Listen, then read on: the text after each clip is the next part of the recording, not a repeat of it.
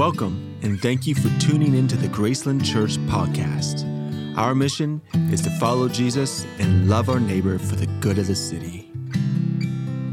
I want to start by asking you a simple question. Do you remember what it feels like to longingly wait for something? This past week, I was longingly waiting to get better from the flu. From Monday to Thursday, I was just laying in my bed, sickest I've been in well over a decade. I can't remember the last time. Advent took on new layers of meaning as I laid there, and all I could do was think about how badly I wanted to get better, but was powerless to make it happen any quicker. And in some ways, that's what Advent is all about, waiting for what only God can do. Thankfully, by the way, I'm fully recovered now. I'm a little on the weaker side still, but not contagious. Still playing it really safe. I'm not going to come hug or kiss anybody. I'm not really going to come out and be in the foyer. I'm not even sharing mics with Heather just because it was so nasty. I didn't want to pass it on to anyone. And 3 of my kids have it right now at home, and my wife is home with them. So praise the Lord. I was longingly waiting to get better. I remember as a kid, longingly waiting for summer. Does anybody remember that? Remember how amazing the vision of the summer would be? That really changes in adulthood when you have kids, because summer now means the kids are at home all the time. You don't long for it the same way. I remember as a 15-year-old kid, longingly waiting to turn 16 so I could get my driver's license. I was one of those kids who had all the tests ready and everything was ready to go, so as soon as I turned 16, I could hit the road. I remember longingly waiting for a spouse, and I'm so thankful for my wife, Jessica. Some of you guys know what I'm talking about.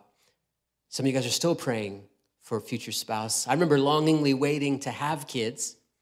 Now I longingly wait for those kids to go to bed, if you know what I mean. Sometimes we're waiting to finish a degree, get a promotion, get a raise. Sometimes we're waiting for things that are really heartbreaking. We're waiting to meet an estranged parent or child, or someone that we love that we never got to know. One of our staff members, Oscar Barajas Jr., we all know that he right now is longingly waiting to see the new Spider-Man on opening night on Thursday this week. And his family. My oldest daughter, I remember about 5 or 6 years ago, we were at an amusement park, and there was this ride called the Zero Gravity Ride. That's where you stand up in this big circle, and it starts spinning, and you just get stuck to the wall, and then it goes sideways. You guys know what I'm talking about? And she was at that age where, for whatever reason, she latched onto that ride and desperately wanted to be tall enough to ride the Zero Gravity Thriller. And of course, as a parent, I had no idea if she was going to be tall enough or not. She's been tall for her age, and it becomes a very public scene there. And we were with friends and a bunch of people that were going to be riding it. And it came down to the moment of truth. And of course, we're just praying, God, please let her be tall enough. And she was just a little bit under. And the poor, 15-year-old kid working the ride has to, crush her dreams and be like, sorry, sweetheart, you can't ride. And Novi, she was 6 or 7. I can't remember how old she was. But she literally burst into tears and ran. She was embarrassed. She started running through the park. She was longingly waiting to ride that ride. And her dream got ripped from her. I'm going to finish that story at the end of the sermon. In life, it is actually built into us. We are hardwired to long for love, to long for connection. We have that in us. And Scripture says that God put eternity in our heart. So I believe this. We have hearts that long for everlasting love. And it's almost that thing, everlasting love doesn't even fully articulate it. That thing that we all ache for, that we search for, that we know we want, but we're not even sure what it is. It's like our hearts have seen a vision of love that is so compelling and complete that it beckons us to do everything we can to find it, to give our all and wait in eager anticipation for the fulfillment of that promise. You know what I mean? It's that inner longing. What is it? Well, I believe God put that there. But then we face the reality of a very broken world and very imperfect love. And a lot of times we do see some beautiful love, but we see a lot of imperfect love. And we get hurt in some way within our family of origin to varying degrees. Of course, some of you were born into abusive situations, and it's a whole nother level. And the longing of your heart that is there when you're just a little toddler starts to get let down and broken and abused. Then we get a little bit older and we realize we relate to other human beings in this world and they start to let us down. Then we get older and we get into romantic interests and we get let down there and we stay in this posture of waiting. Even when we end up in really healthy, loving relationships, we know that those things don't completely fulfill that longing either. It's like God has put this thing in us, this ache for everlasting love that can only be fulfilled in him. And that's what this Advent season is all about. It's reminding ourselves that we are in this posture of waiting for what only God can fulfill, this need that he has put inside of us. 2 weeks ago, we lit the first candle of Advent, hope. And Heather shared a brilliant message that I would encourage you to check out if you missed it. Last week, I shared about peace, and we lit the candle of peace. Today, we lit the third candle, the candle of love. I like what Dietrich Bonhoeffer says about Advent. Those who learn to wait are uneasy about their way of life, but yet have seen a vision of greatness in the world of the future and are patiently expecting its fulfillment. The celebration of Advent is possible only to those who are troubled in soul, who know themselves to be poor and imperfect, and who look forward to something greater to come. Jesus affirmed this in the Sermon on the Mount when he said, "Blessed are the poor in spirit." There's something about Advent that beckons us to pause and say, God, we thank you for the richness of your blessing, but we also understand our hearts are still in a posture of longing to see what only you can fulfill in us and in the world. And we're desperate for that. And this is part of the reality of the kingdom of God. The kingdom of God is now and it is not yet.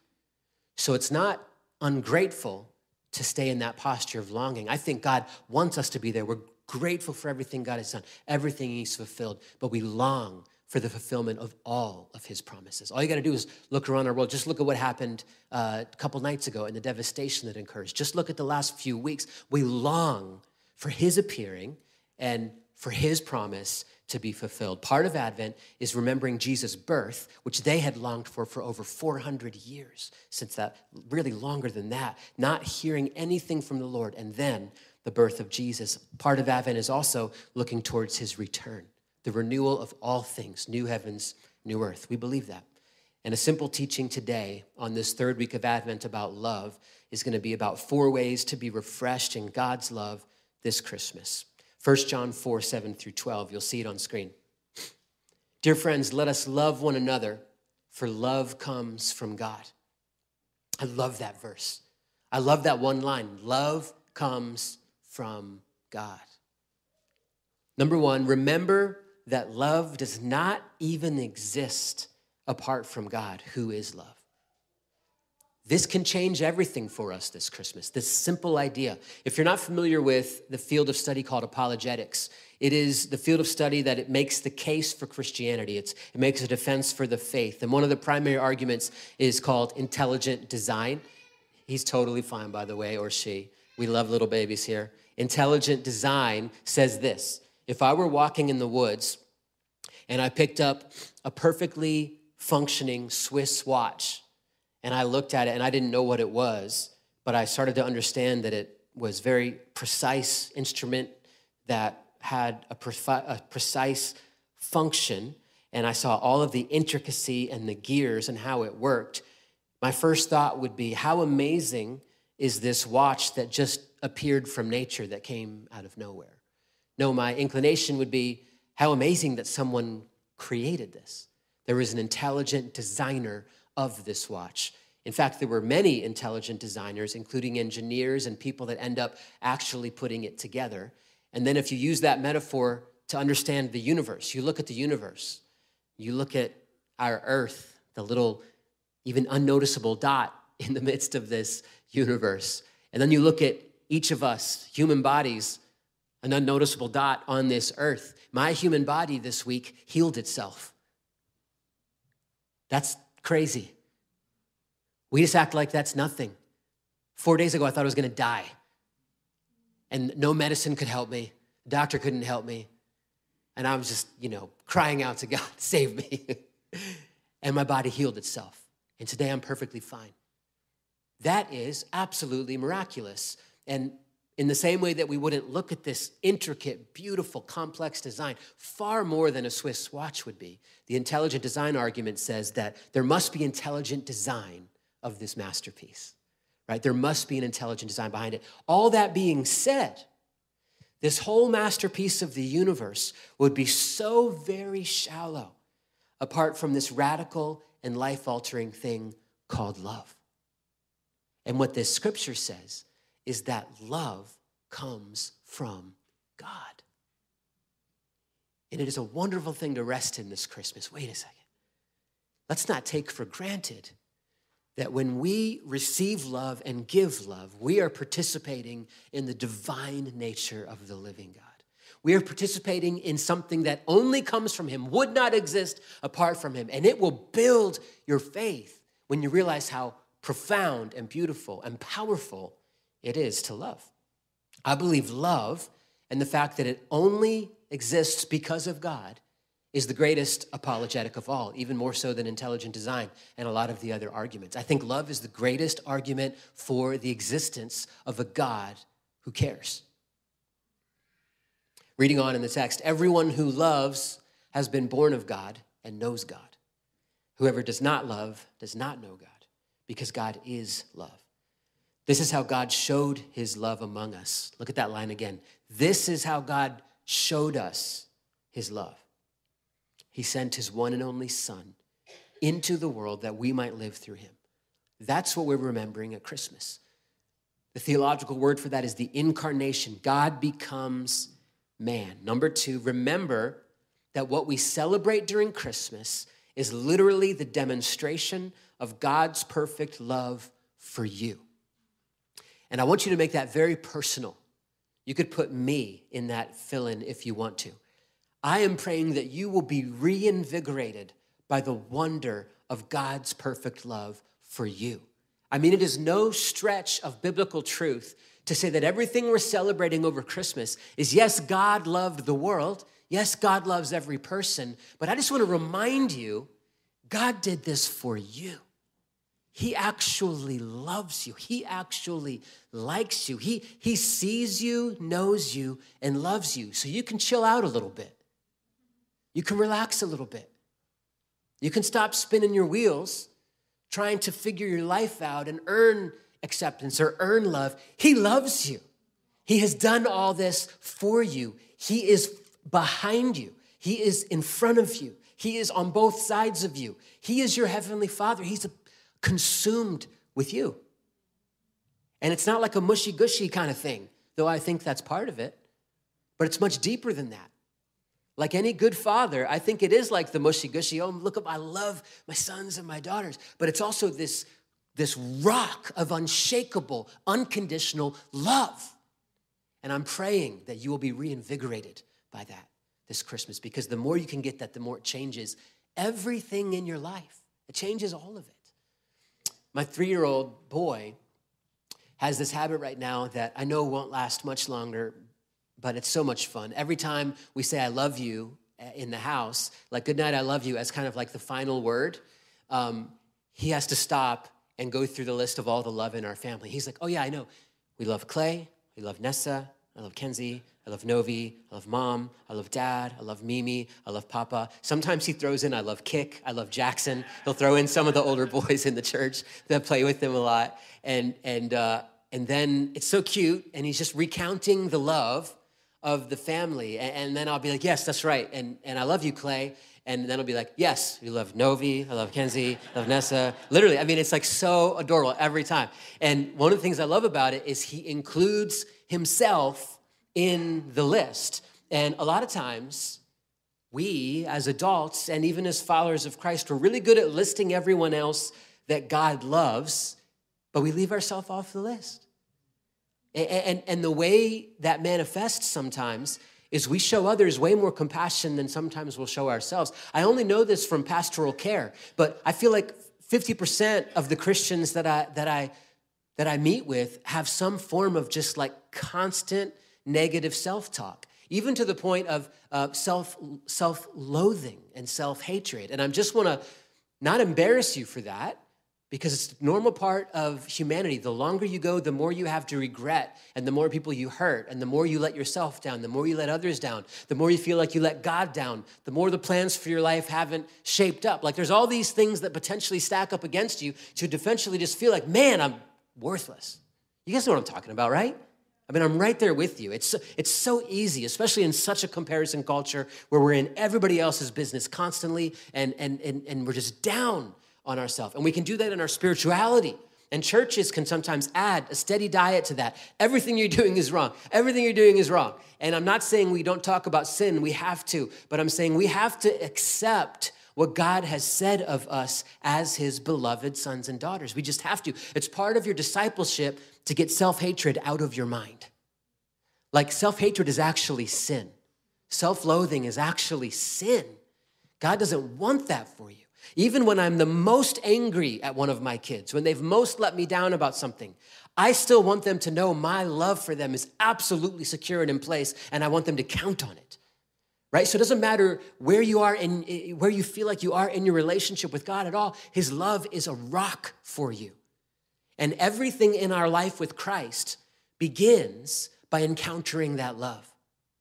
It doesn't begin by encountering a whip. It doesn't begin by encountering a God that we believe is angry at us. It's this beautiful mystery, but we encounter the love of God and we become convicted of our sin at the same time.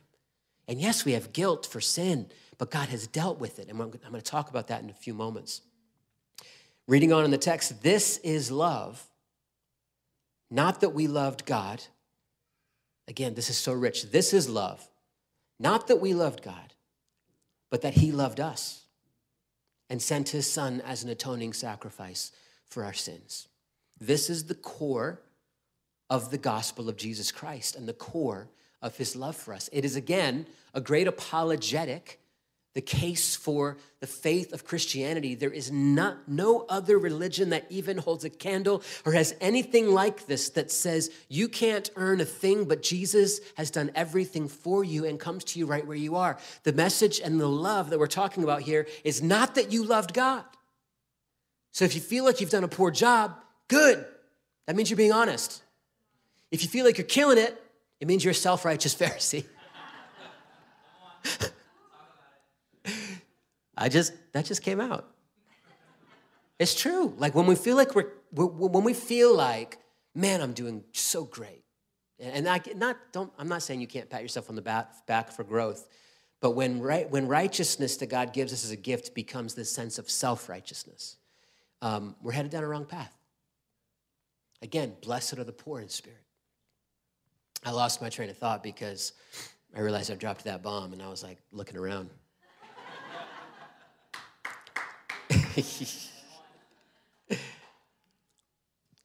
It is not that we loved God. My point was, if you feel like you have not loved God perfectly, good. It means you're honest. You're not honest if you feel like you've loved God perfectly. The gospel is that he has loved us and sent his son as an atoning sacrifice for our sins. So number 3 piggybacks on number 2. Receive afresh the love of God and the forgiveness of your sins. And if you need to do that for the first time, you can do it right now. Or if you need to do it for the first time in a long time, you can say, God, I don't know all the answers to this. I don't understand everything about you, but I want to know you, and I want to receive forgiveness for my sin. Pray that in your heart, even as I say it. And then even for you that have served the Lord for decade after decade after decade, continue to stay in touch with your need for God. If you lose touch with your need for forgiveness, you lose touch with the greatness of his love, period. And the most mature Christians that I know, when they're in their 60s, 70s, and 80s, and a lot of them are here in this church, they're like Paul, and at the end of their life, they say, rather than I'm the greatest, they say I'm the chief of sinners. And that's what Paul said at the end of his life.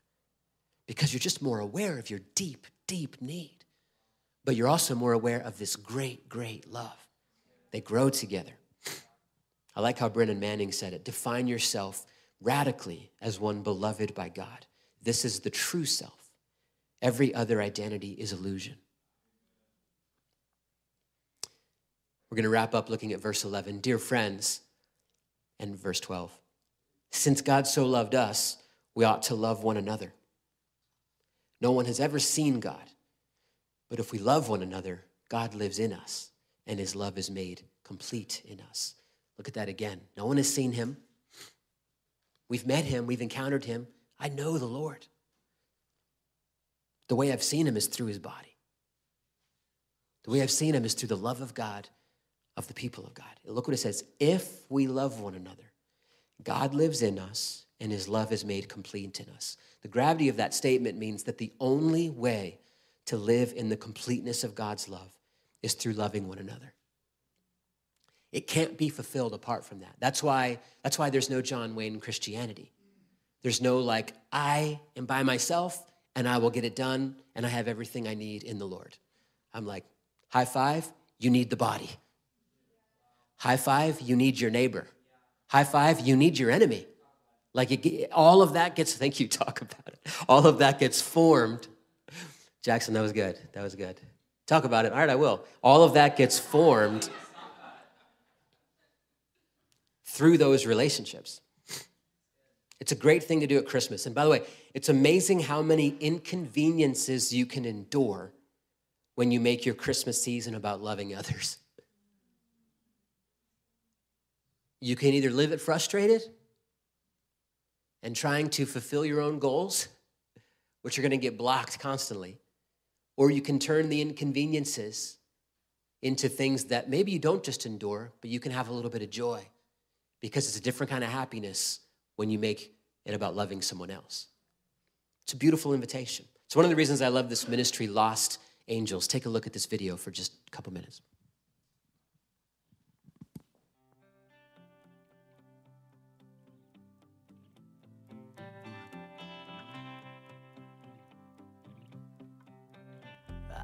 My name is Steven. I am the co-founder of Lost Angels.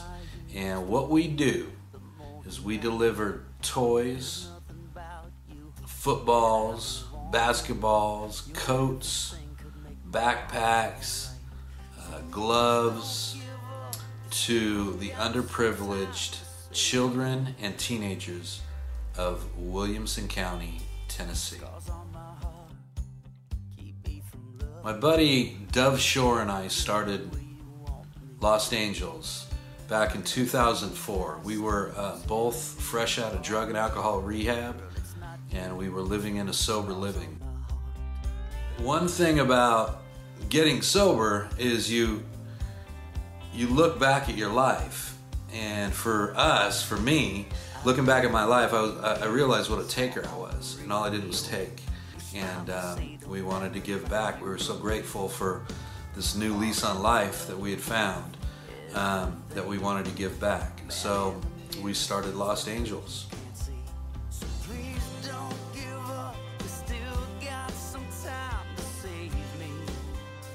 What I think separates Lost Angels from a lot of the donation centers is we actually go bring the toys to the kids on Christmas morning.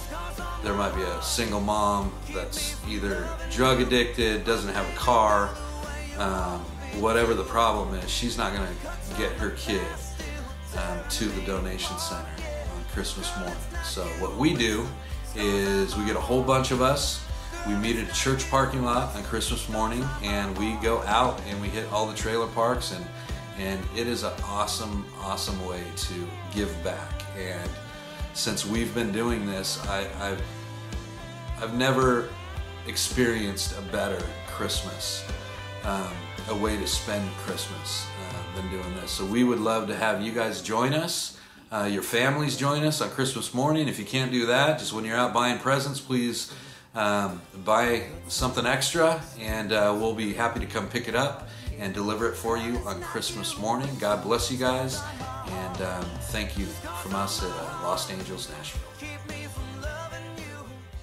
Isn't that awesome? Yeah, great ministry.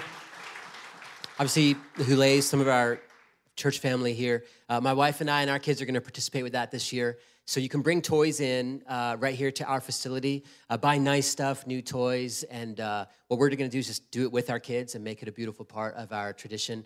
And then on Christmas Day at 12 noon, we'll bring all those toys, and we'll all meet up over at the church parking lot of Church of the City in Franklin, their main campus there. Their pastor there is a good friend of mine, and the reason we gather there is because then we caravan all together to the neighborhood that's pretty close to their church there, where we go and drop off the toys. So it's going to be really fun. You can donate toys, of course, without coming to drop them off as well. And it's just another really small thing for us to do to make Christmas season all about letting the love of God flow through us to others. As Jackson and Rochelle come up, I'm going to finish that story about Novi to close the sermon. So she runs off, as I mentioned, and her longing and waiting was unfulfilled because she was too short for the ride. And I found her on a little park bench at the amusement park crying as if the world was over, you know?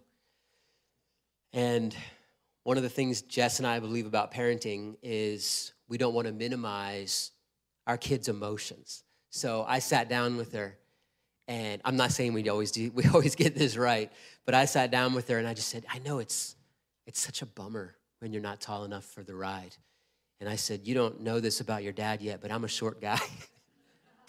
And it took me a long time to be able to ride rides, a lot longer than it's going to take you. And it's really frustrating, isn't it, when you're really hoping for something and then it can't happen. And she's crying, and she's like, yes, it's terrible. I want to go home. I don't want anyone to see me. I can't live anymore. And then, of course, I switched gears on her and said, you know what, sweetheart, I can guarantee you're going to grow that next half inch needed to ride that zero gravity thriller. In other words, your future is more set than you realize. And your ultimate destination, my sweet daughter, is actually in place. And there's something that happens when we start to have true certainty about our future. It makes waiting a lot easier. I'd say it this way. When we know the God of perfect love, it completely changes how we wait. Imagine us on a park bench like I was with my little daughter. Imagine we're all on the park bench together.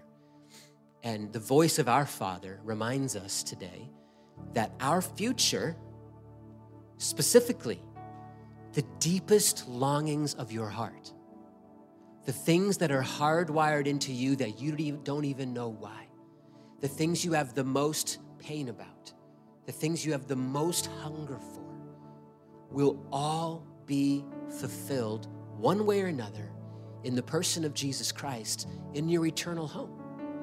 There is a guaranteed destination that you are on a trajectory towards in Christ.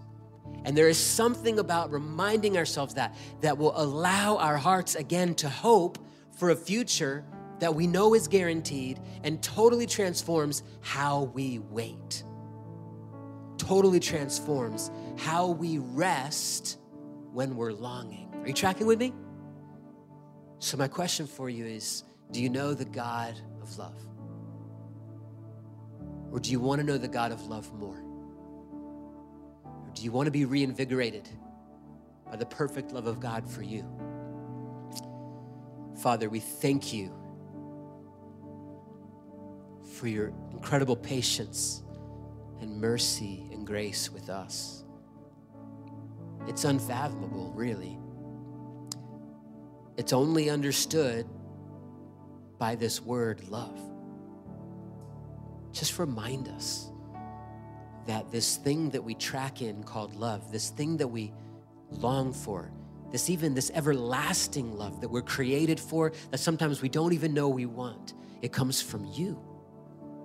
It's part of your nature. It's part of your image. So we just receive it. We just say yes to it, Lord. We don't have all the answers about life. We don't fully understand everything. We don't know every right decision to make. But when we can sit in this reality and when we can be built up in your love, we then pray that that would pour through us, God. reframe everything about the Christmas season, I pray, through the lens of us just offering this love. Church, let's sing this beautiful modern hymn, How Deep the Father's Love for Us, as we just respond prayerfully in our hearts. Before I pray this benediction, I want to take a play out of the book of Mr. Rogers. And he might have done a minute. I'm going to do 30 seconds because we're a little over on time. But he once asked everyone at an award show to just pause for a minute and think only about those that have loved you well throughout your life. But we're going to add another spin to that. I want you to think about those that have loved you well throughout your life and understand that that is God expressed to you, because love comes from God. Go now in the freedom of the gospel of Christ. Encourage one another to lead lives worthy of God and walk together in service and humility. Let your words and your lives be one in Christ. And may the God of lasting love open the way before you. May Jesus, the Messiah, be your one instructor. And may the Holy Spirit lead you on into the promised land of God's kingdom and glory. In Jesus' name, amen. Love you guys. Have a great afternoon.